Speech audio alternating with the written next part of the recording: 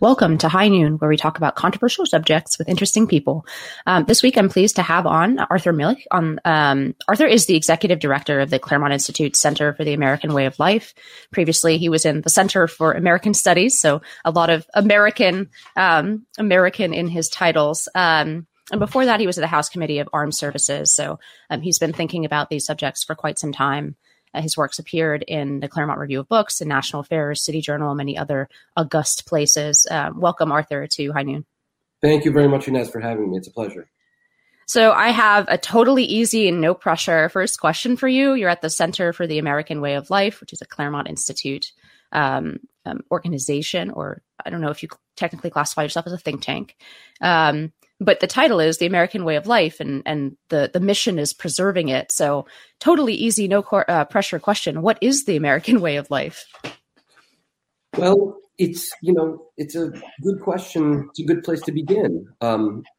It has to do with Republican self-government. I mean, as much as many people on the far left and the far right wish that we were a different kind of country than we are, the truth is that, our only identity is really based in us being a self-governing people.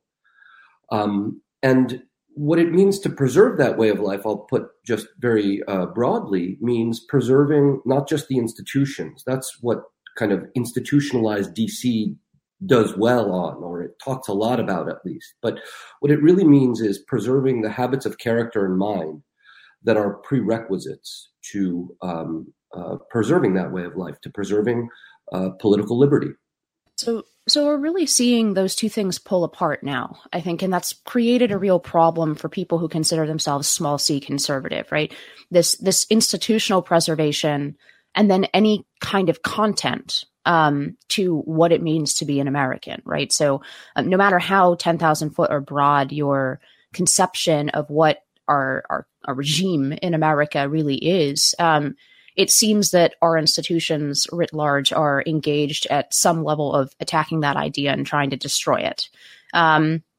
So, I mean, where does this leave conservatives, right? Because it seems like small c conservatism that would be the same people who would be interested in the importance of institutions, the importance of mediating institutions between family and government. These are all like sort of basic small c conservative principles that now seem to be working against the underlying content that the American right seeks to preserve. So how are those two things pulling apart, and how should the right deal with that?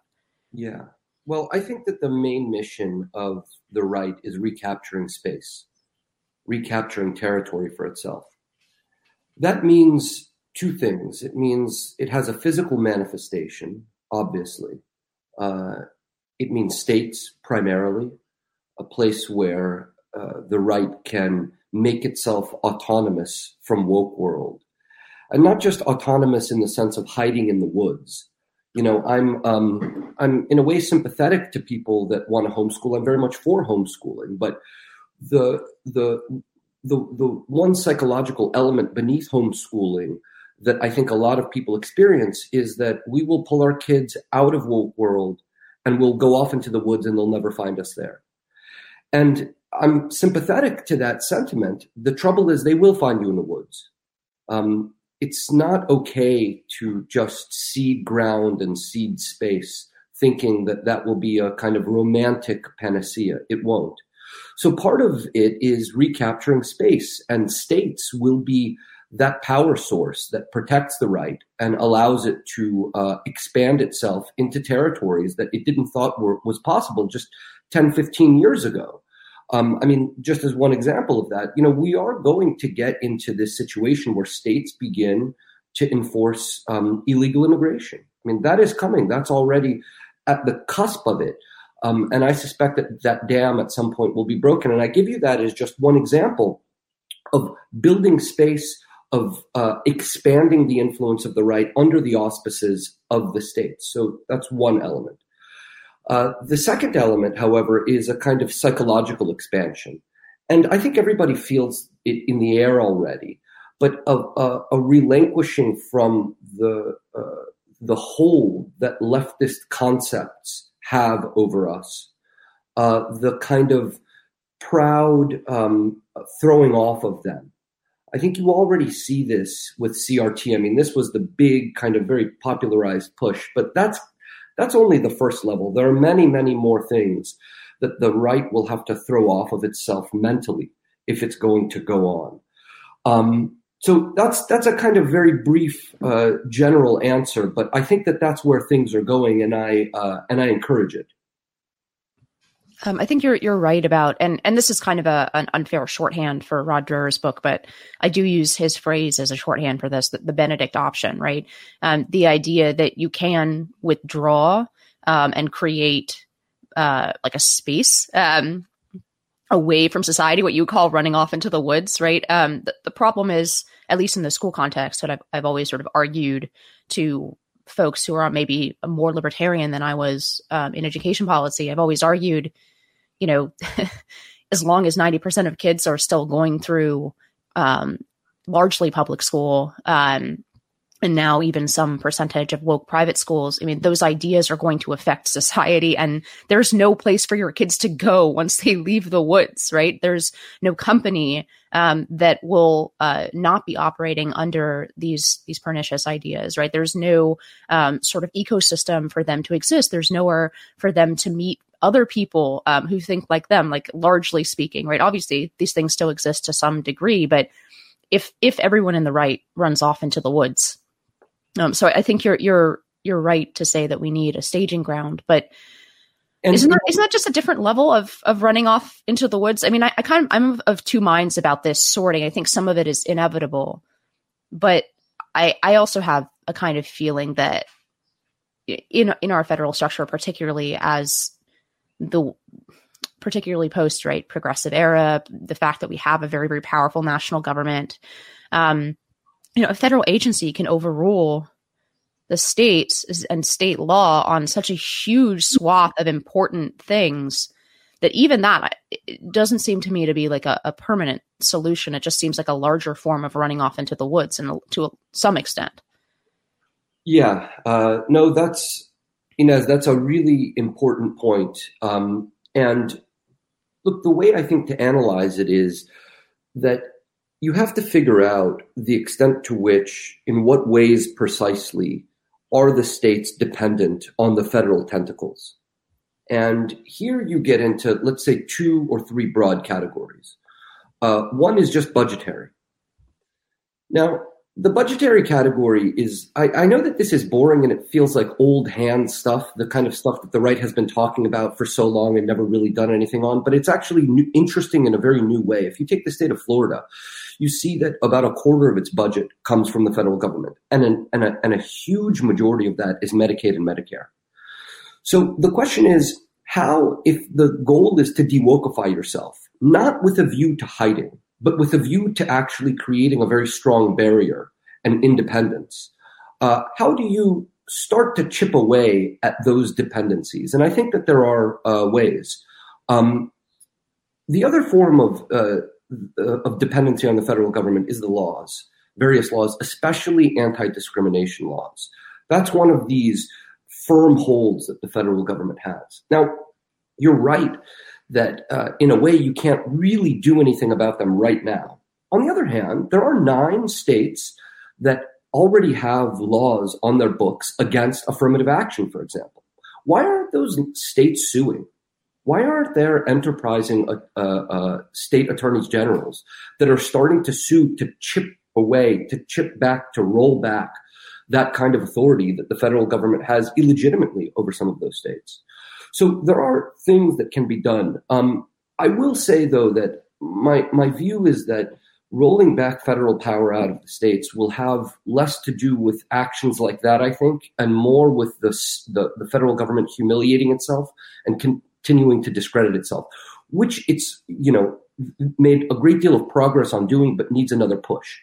The way that we all know the intelligence agencies have behaved for the past 5 and probably more years, I mean, these are incredible things that really are, third world level intrigues against the American public. I mean, I'm from Russia. I was born in Russia. This is Russia level stuff. The Russiagate, for example, the creating, a board to oversee the freedom of speech.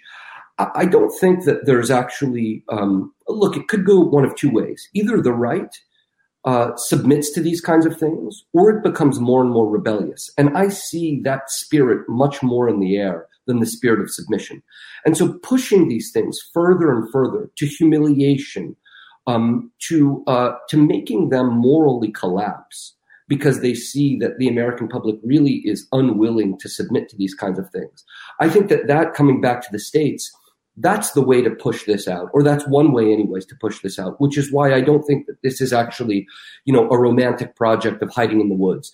The problem of the hiding in the woods, and I don't mean to, implicate Rod Dreher in this. He's a smart guy, and I know that he gets a bad rap for that. I suspect he actually means something different, or maybe. Yeah, that's why I qualified it. I suspect that he's kind of getting a Francis Fukuyama kind of vibe, where everybody just says the end of history, when in fact that essay was very much not how it's interpreted. Well, so I don't mean to impugn his work generally, but I think that phrase has caught on as a description of a certain kind of withdrawal from public life.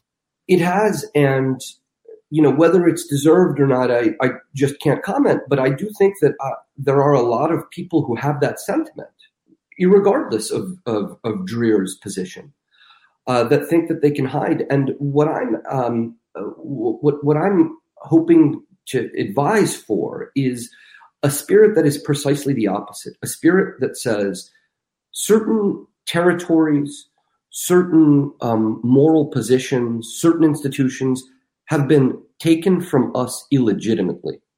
We have been either defrauded into thinking one way or another, or through various kinds of leftist frauds, these institutions have been taken away from us without our consent, like our schools. And we are simply not going to submit to that. And so what I'm talking about is a kind of attitudinal disposition, one that wants to reconquer and thinks of itself as a reconquest, rather than one that says, well, so long as my life, liberty, and a little bit of meager property in the woods is granted to me, I can be happy there. I'm advising to become much more political rather than private. It strikes me. I mean, people are certainly doing that with regard to schools. We've seen this mass movement of parents in the last 2 years start to develop. There have been movements like that in the past, for example, against Common Core.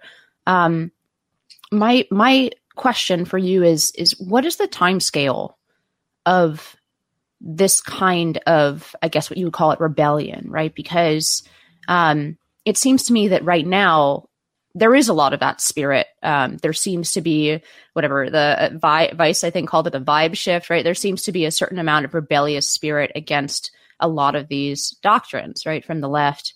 What I'm worried about is that there's a very narrow window where that's true, because if you look at survey results, there's a big fat line between Gen X and millennials, right, in terms of how they feel about patriotism, how they feel about, men and women, basic facts underlying about the American system. I guess the phrase to use here is the American way of life. And here I get kind of frustrated with a certain type of person who says, oh, the kids will always rebel. Yeah, the type of person who says that is frequently a contrarian, and that's frequently true about them. But overall, if you look at these survey results, the Long March works. Right? There's a reason that all year zero movements try to capture the education system. They try to capture, all of these institutions. It's because it works. If you look at the underlying views of at least a generation and a half of Americans now, they're radically different and I think incompatible with what the American way of life means to even somebody who's, for example, in their 40s or 50s today. So what is the time scale of this, and how is this sort of generational turnover factor into your strategic thinking about this? Yes, that's exactly right. There is a pressing necessity to all of this. And that attitude that you described of the kind that we've heard in Washington for a couple of generations, that, well, the kids, in the end, they'll get into the system and they'll be okay. Or a species of that is that, assimilation on immigration. Assimilation, will just churn its course and everything will be fine. And the truth is, I don't think that that's the case at all. It's exactly for the reason that you said, that what will these people assimilate into? And it's very clear that they're going to assimilate broadly, not only, but broadly into Blue America. So this kind of immediate push is absolutely what we need, and it's what the moment demands. So I don't mean to say let's just wait and see, things will end up being okay. But on the other hand, look, what we have right now is more moral authority than we've had in my kind of lifetime of following politics. And that's on the issue of groomers. It's really an astonishing thing how many people have very immediately come to our side on that issue. And this is the kind of inertia that we cannot relent on. We always like to say, well, okay, we have this one little victory. Let's be moderate. This is good enough for now. No, it's not. We have to play for keeps. And playing for keeps means keeping the inertia going and having very powerful, successful examples of points on our side. Just like with DeSantis on Disney. He won. He's going to win that. More examples like that need to follow because people like victories. People, and you see how prepared the public is for victories. We had a conversation about this recently when the mask mandate went away. You know, given what the press had been reporting, what you see from the blue check maniacs on Twitter, you'd think that like half of the country at least is demanding mask mandates. The second the mandate went away, 95% of people took off masks. And what you end up seeing is that there's a lot less fanaticism in a way on the other side, at least in concrete numbers.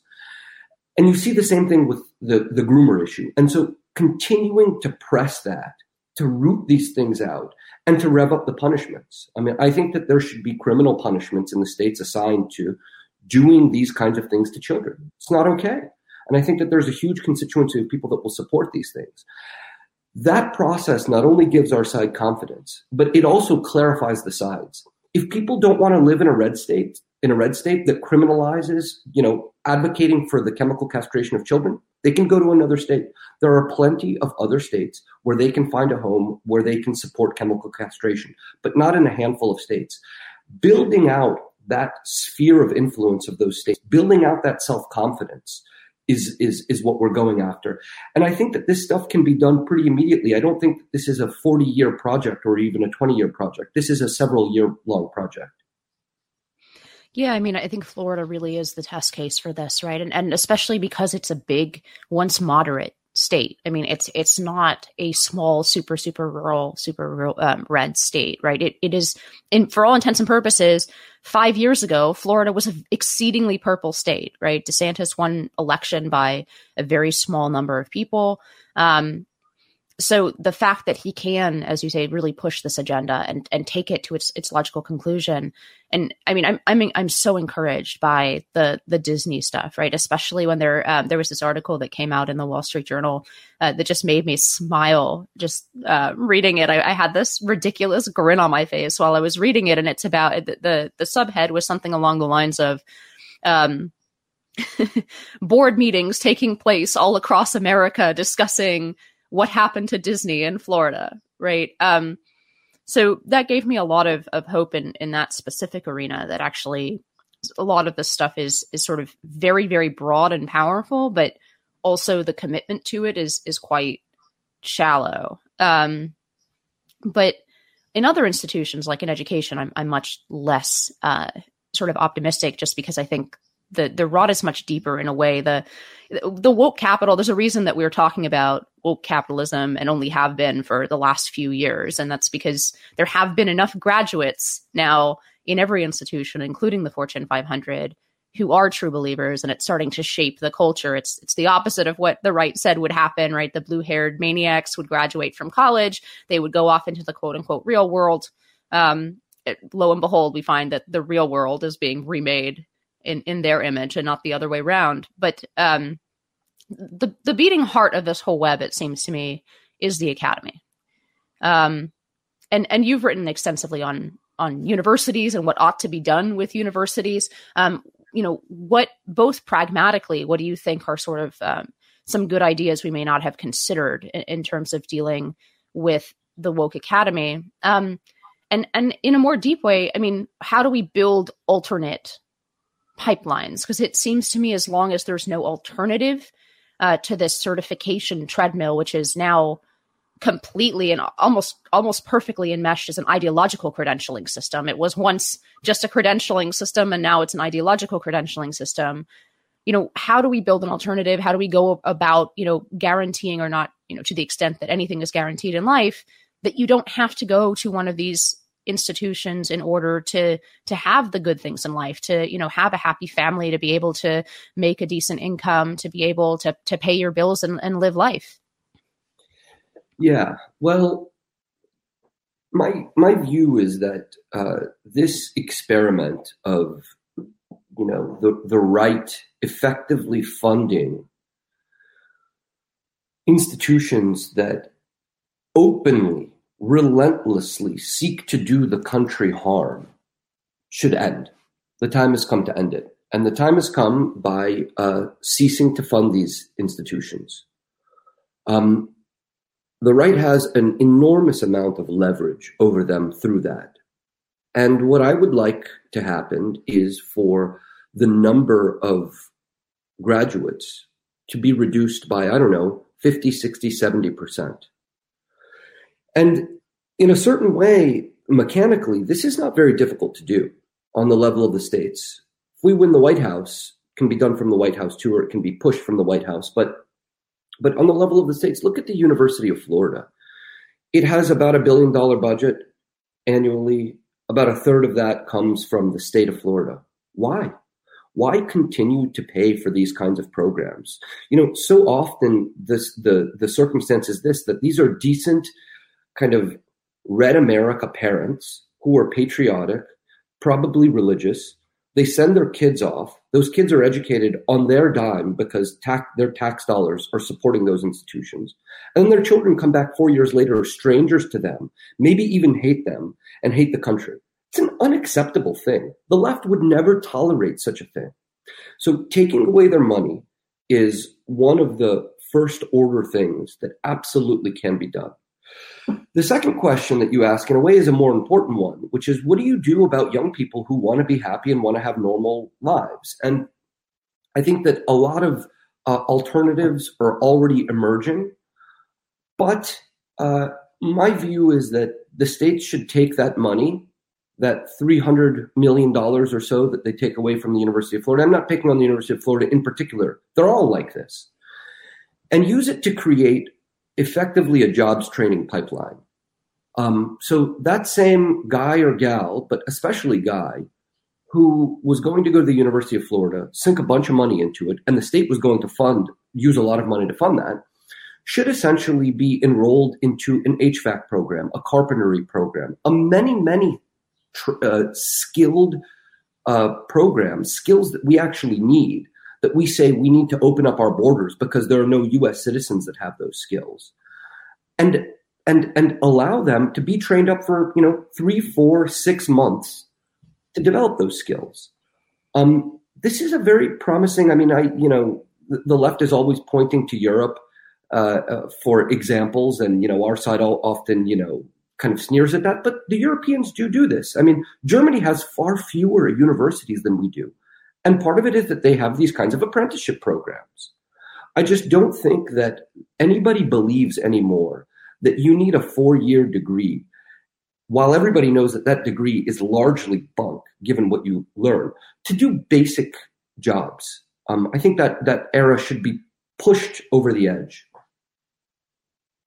We're thinking about going the opposite direction, though. Right now, we're talking about essentially helping the universities by bailing out students from student debt that, as you say, part of the reason that people are realizing that the degree is bunk, right, is because they're graduating with, sometimes 6-figure debt, and they're not finding employment that is commensurate with the debt that they've taken on.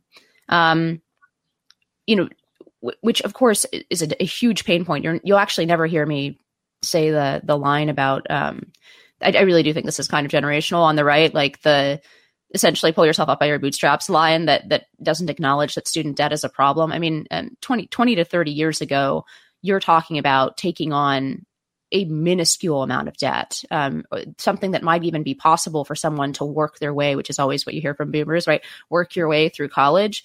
I mean, the average university now costs about per year what the median salary is for the entire country. The idea that an 18-year-old can work that off is ludicrous, like financially. It's simply not the deal anymore. So you'll never hear me say that it's not a problem. But what I'm worried about is this. Essentially, the university system has caused this problem. Our subsidies have caused this problem. And what we're talking about doing is bailing out one generation from this problem and not changing anything underlying about, the product that universities are offering. So does the center or do you have any hope that Republicans are going to find some kind of spine on this issue? Because I've almost lost hope on this because it seems like something that is actually not quote unquote new righty, in the sense that if you're a libertarian, you should also think that these massive subsidies to universities are inappropriate. They're inappropriately putting the thumb on the scale in terms of what paths to success are endorsed by the government. So there's no real ideological problem with doing this. And yet, not only does it not happen in any substantial way, but there hasn't even been an attempt. So it's not even that you can get, half the Republican senators to vote for a bill that would do something substantive about cutting this flow of cash to universities. You can barely get like 3 Republican senators to say anything about it. So do you have hope that is changing? What kind of sort of, not in the nitty gritty of the law, but what kind of 10,000-foot policy proposals do you think the right should be coalescing around? And the most important question, how do we make our representatives actually follow through on any of this? Yeah. Well, I think that it's just, I mean, the way that you described it is really great, and it's true that to take a step back and look at what has happened. So as federal loans have now become as student loans have become backed by the federal government, all the universities have just increased how much money they're taking in. It's an astonishing thing. I mean, $70,000, $80,000, $100,000 a year for a kid to get an education. It's incredible. And what's happening is that the universities have felt nobody is going to say no to them. And so what they've spent that money on is effectively enriching themselves, hiring their friends, hiring administrators, expanding their, absurd buildings as if you need any of that nonsense to get an education. In fact, it shows how little education is taking place, given the amount of buildings. It shows that that's not what the university is about. It's about amusement and other kinds of foolishness. So what I would be interested in is, I'm not, proposing this as the letter of the law, but I'd be interested in some kind of compromise. I agree with you, Inez, that this money that young people are saddled with is an enormous burden. I'm not exactly sure that it really prevents them from living their lives fully. I mean, maybe it does. I don't know. I haven't looked into it, and I'm quite open to that. I'd be interested in some kind of compromise. Say, okay, we'll pardon student debt in exchange for no more funding from the federal government of student loans. Something along those lines. And a massive part of that debt that the federal government is going to pay all the holders of that debt will be paid for by the universities, who are immensely rich. I mean, Harvard is a kind of hedge fund with a couple of laboratories attached to it. That hedge fund their endowment is worth something like, I don't know, last time I checked, 30 some odd $billion. They should pay for some of those things. They are the ones that sent the kids into the system while enriching themselves, gave them largely a bad education, and now the taxpayer is going to bail them out. I don't think so. I would be open to some kind of compromise along those lines, so long as federal backing of student loans goes away, so that if you're a student and you want to go to a university, you have to go to a private lender. And that private lender has to look at your grades, has to look at what you're going to major in, and say, yeah, I think you'll be able to pay back this debt, or no, you won't be able to. I mean, that will, if that goes those ways, and I'm not naive, I don't think that, it necessarily would. There's way too much money to make off of this. But if it would, enrollment in universities would drop by, 60%, because lenders would never give money to do a grievance study major at Wellesley. They just wouldn't. It's funny because here we find, and Arthur is usually telling me that I'm a squish and I'm too beholden to the conservatism of the past or whatever. But here, I think you're being naive. I think we've gone way past that point. I think absolutely it's a lucrative thing to get a gender studies degree because you go straight into this ideological compliance industry where every Fortune 500 has a huge DEI department, and Michelle Obama makes $400K to be the diversity coordinator for a hospital system, right? There's enormous amounts of money now in this. That's what I'm afraid of, actually, that even if withdrawing these loans that we may be too late, we may have passed this point. And I don't know. I mean, it's totally possible that the scenario you just laid out is actually how it would go. Still, that there aren't enough of these DEI positions, right? To make it sort of worthwhile. But that's what I'm afraid of, that a lot of the solutions that I've advocated for my entire life, that I firmly believe in, a lot of these small L liberal solutions, that they won't work anymore, that once there's an entire apparatus constructed in the economy to actually make this lucrative, that it'll be very, very difficult to unwind. And let's go on that track for a little bit. I mean, there's some debate about the extent to which class and ideology are intertwining here, right? That there seems to be a sort of monoculture that is not shared perhaps by a strong majority of the country, but is shared overwhelmingly by people in positions of power, whether those are public and private, right? So you have, let's say, the VP of a Fortune 500 company and the top career official in a government agency, and the third part of this, right, a research professor, that they've all gone through a lot of the same schools. They're all subject to a lot of the same, they have a lot of the same views, frankly. Like your chances that those three people not only vote the same way, but are all committed to the same underlying ideology is extremely high. So to what extent is this sort of an economic or class problem? And to what extent is this a culture problem? Because I go back and forth in this. On the one hand, my sort of anti-woke Marxist friends, they seem to actually have a point in a way that 10 years ago I thought they didn't have a point about the class lines hardening. And then on the other hand, they want to say that everything is sort of downstream from economics, right? That the economic structure has determined, and it seems to me that that's missing the huge influence of essentially the Cultural Revolution in the 60s and 70s. But which side of that battle do you fall on? Do you think that it's more economic, or problems are more economic and structural in that way? Or do you think that they are primarily cultural? Yeah. Well, my view is that a lot of these questions become economic once you don't really believe that you belong to a country anymore. So, in other words, everything can be analyzed according to one's interests as part of a class. Once you see that these people are not acting as citizens of a country, as religious people, in other words, I actually think that it's becoming more and more true that people act according to their economic interests as that backdrop that we used to have, which is being citizens, goes away. Still, I think that it's not a wrong way of putting the matter that these people, these elites, do belong to a class. On the other hand, the reason that breaks down is that, a junior staff writer at the New York Times and a senior vice president at a Fortune 500, they make a lot. There's a huge difference in how much they make, how much their net worth is.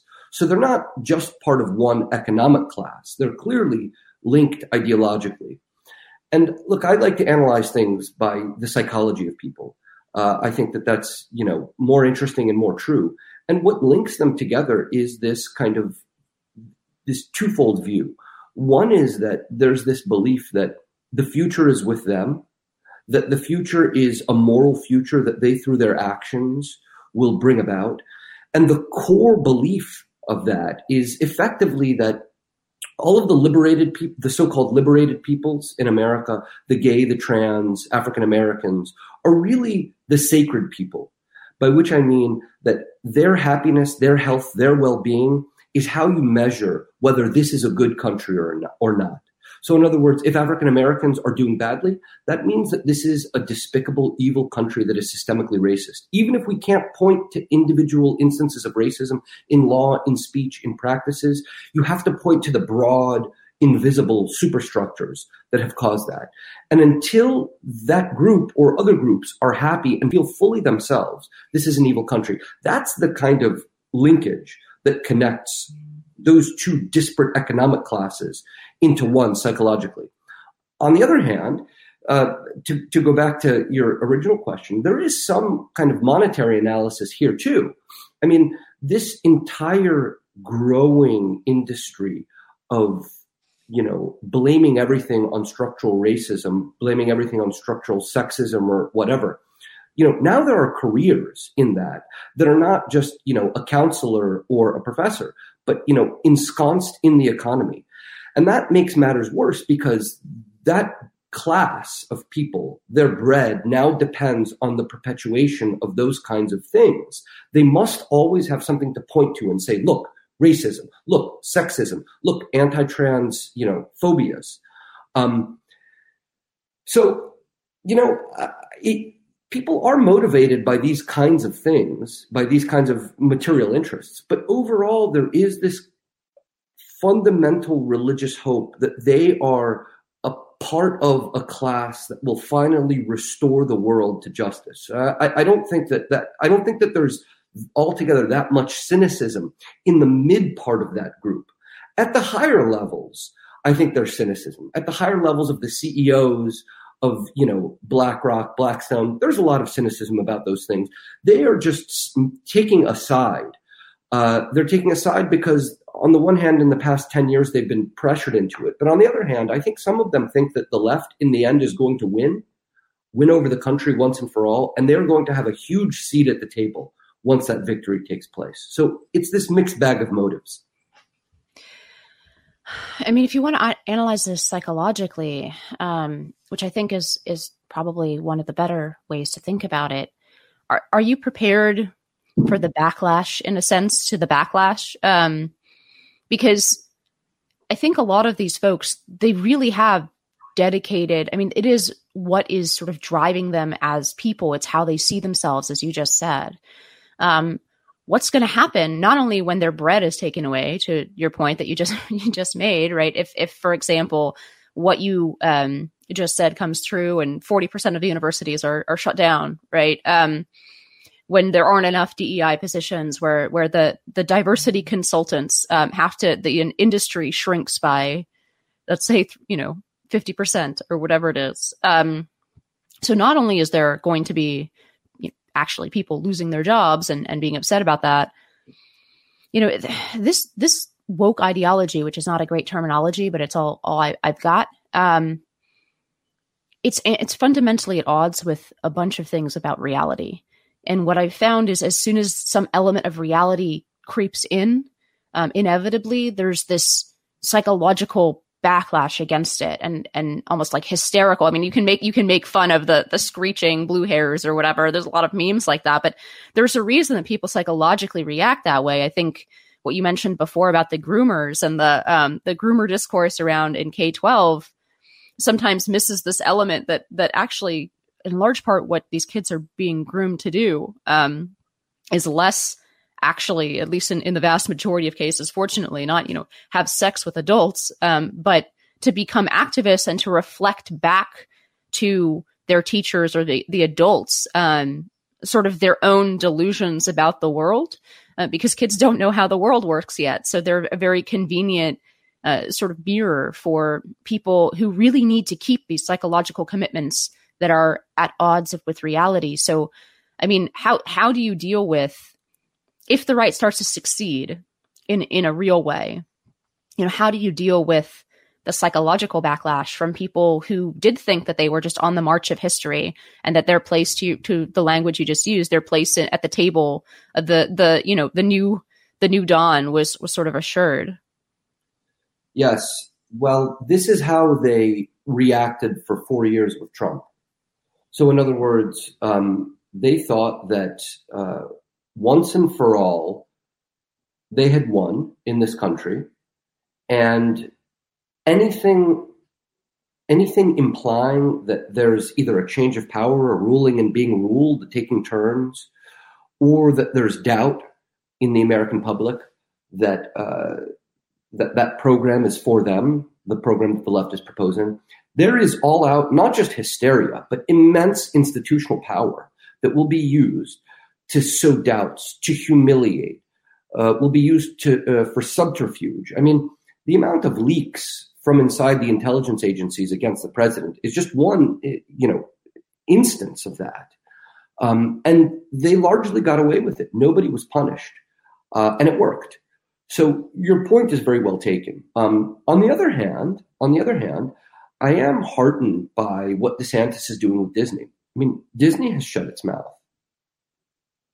And I don't think it's going to pipe up anytime soon. Now, the question would be, well, has anything actually changed? Will anything change there in Disney on account of these actions? Maybe, maybe not. We don't yet know. It's an open question. But there are circumstances where your thesis is totally right. And there are circumstances that are more hopeful than you imply. More broadly, I definitely agree with that. I think that's why I'm tend to be way more pessimistic about the education system and much more optimistic now, especially post Disney, about scaring capital straight in a way. So, but you are totally right that there are, there's a class in the country whose lives depend on these kinds of activities. And my view is that they don't belong in the space that traditional America owns. And they can find greener pastures where that kind of employment is possible in other states that are friendly to these kinds of things. I see calls on Twitter, recently, actually, once this Disney situation was developing, where, people were saying, your pro-trans, just to use that example, opinions will be supported in Illinois, California, New York. You should go there. And I agree. I totally agree. You should try and rebuild those post-industrial states that are not doing very well, those cities that are not doing well. I'm afraid that it won't be through those means that they think it'll happen. But, you should live among the people that, support you and respect you. And the right should have the right to do the same thing without being relentlessly antagonized and persecuted on its own territory. So there will be, to answer your question, Inez, there will be an outlet, where these people can find, employment. I guess the worry with what you just said would be, what's the end state of this, right? Is it some kind of national divorce? Because even though our federalist system allows for plenty of sort of variation, and I think that's a good thing. I think it's one of the strengths of the federalist system that it does allow people with somewhat different values to kind of live amongst their own, and that generally turns down the temperature, not up, on national politics when you can control, for example, your kid's school, right? Versus you care a lot less about what is being set in terms of national education policy if your kids don't have to follow whatever that is, right? So it's generally a good thing. But at what point are we just two separate nations, right? Obviously we've faced this problem before. We couldn't exist as half free and half slave. are some of these questions so fundamental to the concept of nationhood and citizenship that in sort of putting off these national battles and creating these two centers of a bunch of states right on each side, two centers of power for the left and the right, and encouraging people to sort into those directions. I mean, what's the end state here? Don't you fear that ultimately that must rent the house apart eventually? Yeah, well, yes and no. I actually think that this is the way to turn the temperature down. The right has been, for the past, as long as I can remember, has hoped that it can live in this, don't tread on me, which means leave me alone attitude. It has seen that does not work. The left, in principle, as it is structured now psychologically, cannot relent on this expansive imperialism that it has, to go to every school district, to get into every household, to talk about sexuality, to talk about race, etc. It's a psychological necessity of what the left is now. And so the way to turn the temperature down is by having spaces that are unconquerable, because it will never be through, just convincing the left that, you guys need to take your foot off the gas pedal that you've been mashing down for the past 10 years. It'll be because they see that, this line of attack isn't working and there's going to be backlash from the right. So I actually think, as I say, that this will turn down the temperature. They have contempt for the right, and the right in many ways deserves their contempt because they have been successful over and over and over again. And that tickles their fancy to think that, 50 years ago, the left never would have thought like they did after Obama leaves the White House, that this country is locked down. It's their mania, their irrationality on these questions is because of their successes. And the way to stop that successes is to actually have genuine barricades on our side that prevent their expansion. That, I think, will be, one way that the temperature is cooled off. I've noticed that, and I've noticed this over time, talking to you, not just on this podcast, but the word humiliation and contempt, those two words factor large in sort of how you think about the political landscape. What would you say is the importance of using? Because those aren't terms that you often hear, like humiliating, for example, the other side. That's not a term. Even people are more likely to say things like enemies versus opponents, but not humiliation. So why do you use the words contempt and humiliation so often? Well, the left has perfected humiliation. It is a core of their power right now. I think it can go away, but the core is to find you dissident thinker, and you're not a special person. You're not devoting your life to this. You are just a normal American who has opinions outside of the mainstream. And the core of the left's psychological transformation of the nation has been to find you, to isolate you, and to feel how weak you are, to feel that you are a nothing. And the only way that you can feel like a something is if you take on our opinions, in which case there are all these benefits open. And the way to you deploy that psychology is by humiliating you, by showing you that, if you dare think like this, we will take everything from you. We will deploy our dogs. We will deploy our activists on your house, at your place of employment, on your friends. Your friends will turn away from you because you have wrongthink. That is how humiliation works in our contemporary political circumstance. So I think that the reverse of that is by encouraging people to think in a freer way, by which I mean to have for them support. To not shoot the right that is to your right relentlessly in the back, and to protect them from this kind of humiliation. On the other hand, to reverse this, I think that there is a great deal of there's a lot of disgusting people in any country, but there are a lot of people who have made a lot of money exploiting this system, who have hurt a lot of people using this system, using this psychology, and they should be exposed and humiliated in their own turn to get them to stop, and as a warning to others that, like, if this keeps going on, it's not going to be a pleasant circumstance. Contempt is different.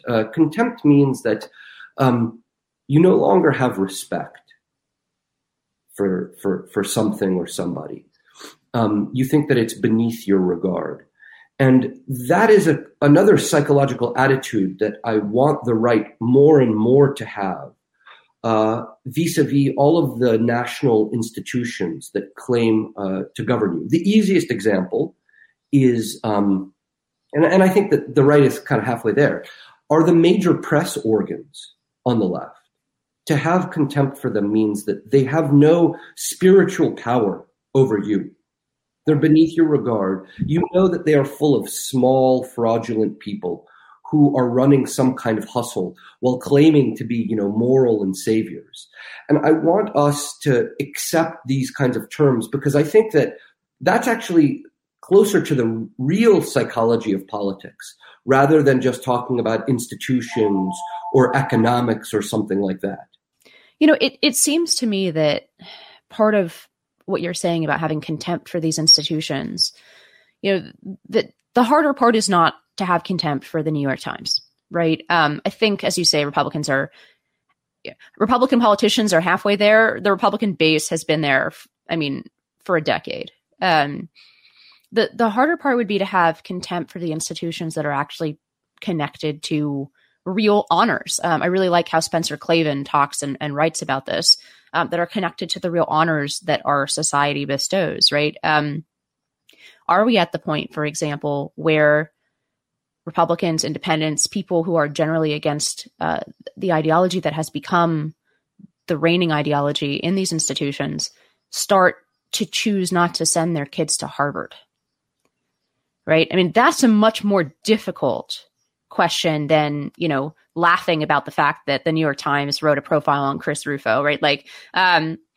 That seems to me to be an important sort of advancement for the right, but nevertheless a much easier one than when you're talking about, you have kids, like, what are your kids' futures going to be without attachment to these institutions for which you have contempt, and I think rightfully have contempt. So how would you advise people, young people at this juncture, let's say they're, conservatives, a 16-year-old boy in high school who has the grades and the scores to apply and have a shot at some of these incredibly elite institutions that still do pipeline people into top positions all over in virtually every industry in this nation? What's your advice to that 16-year-old young man? Do you forego those institutions and the honors that come with them because they have, essentially been hollowed out and turned into something that has all of the honors but none of the substance for which the honors were once bestowed? What's the alternative? And then, what do you do? What is your advice to that young man?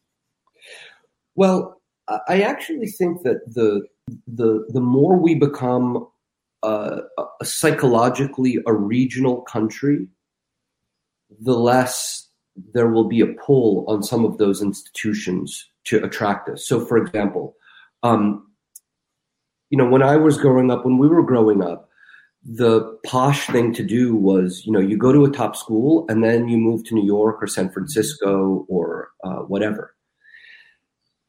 As those places become more and more rotten, you less and less need that pipeline of going to an elite school to find the elite job in one of those cities because you don't want to go there.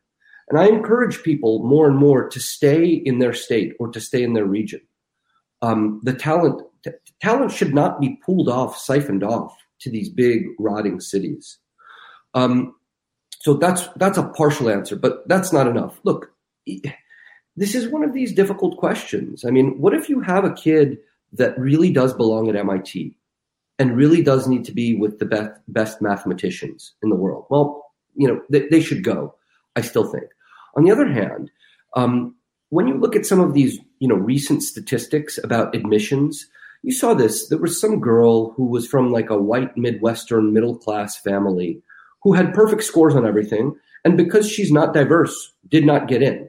So I actually think that another element of this is that the hope of getting in to one of these institutions will become dampened because it'll become more and more evident to people as they see that you are just not getting in because of the color of your skin. Those institutions are not for you any longer. You being, a person that deserves to be there by merit alone. But look, it's hard to stop these kinds of things. It's hard to persuade every parent, don't send your kid to Harvard, and maybe they should, especially if they're going to study a hard science and do something, like that. They do belong there.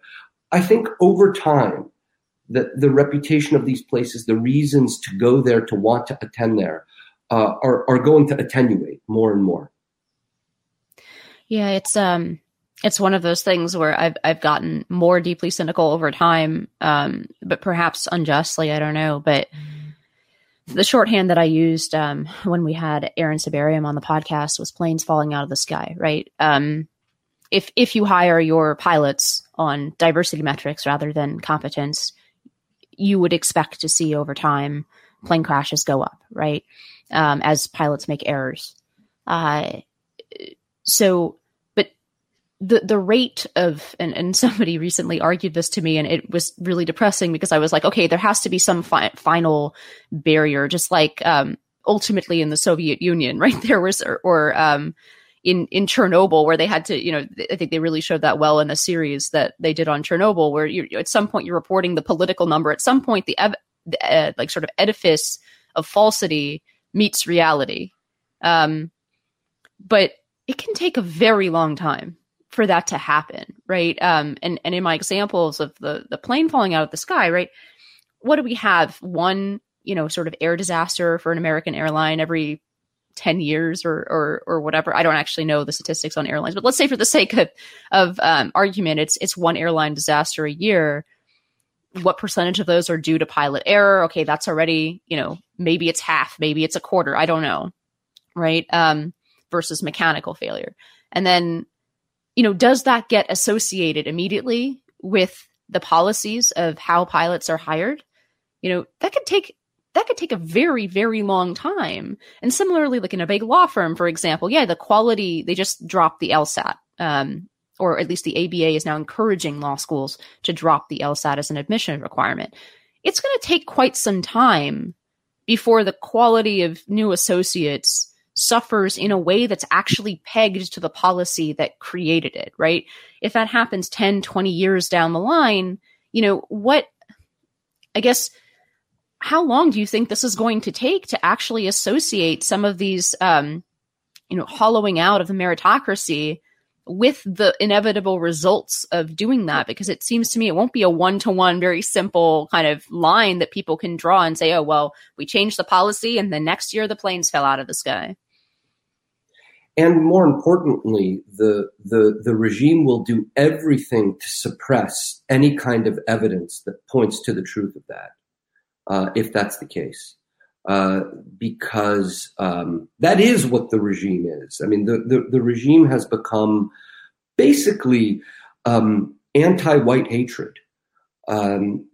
It's said in various forms. They like to say it sometimes.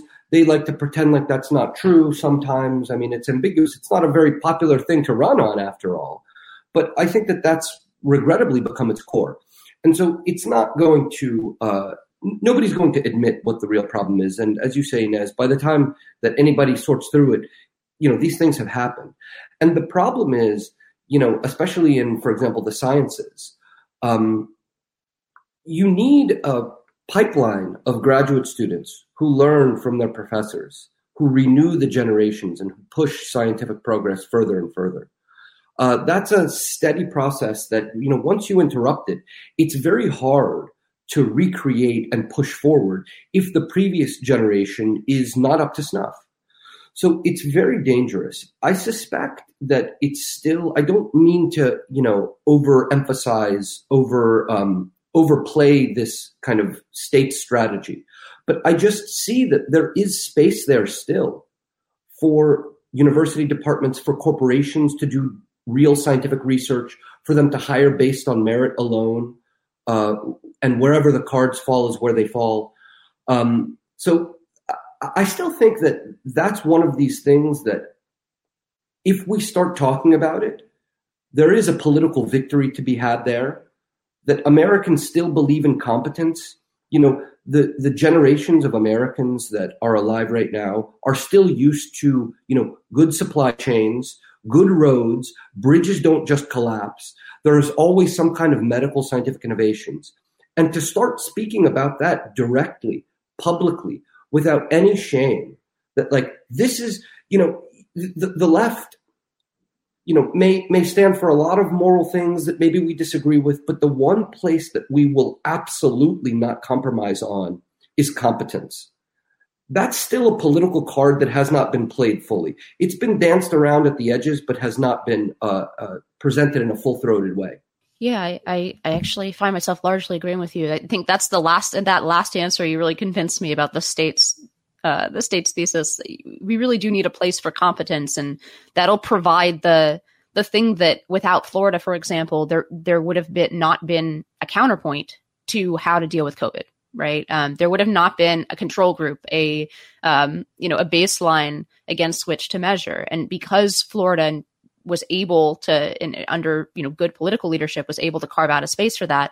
Now I think you do have a lot of people comparing these things and looking at the numbers in New York and Florida and saying, look, they didn't have any like larger excess death from this pandemic in Florida, and yet they did not suffer all these other consequences that, for example, in New York we did, right? So you finally convinced me in this final about the importance of having a baseline for competence, meritocracy, and all the things that we've come to expect from the American way of life. Arthur Milich, thank you so much for coming on High Noon. You can find more of Arthur's work and that of his compatriots over at the Claremont Institute's Center for the American Way of Life. And thank you to our listeners. High Noon with Inez Stepman is a production of the Independent Women's Forum. As always, you can send comments and questions to inez.stepman@iwf.org. Please help us out by hitting the subscribe button and leaving us a comment or review on Apple Podcasts, Acast, Google Play, YouTube, or iwf.org. Be brave, and we'll see you next time on High Noon.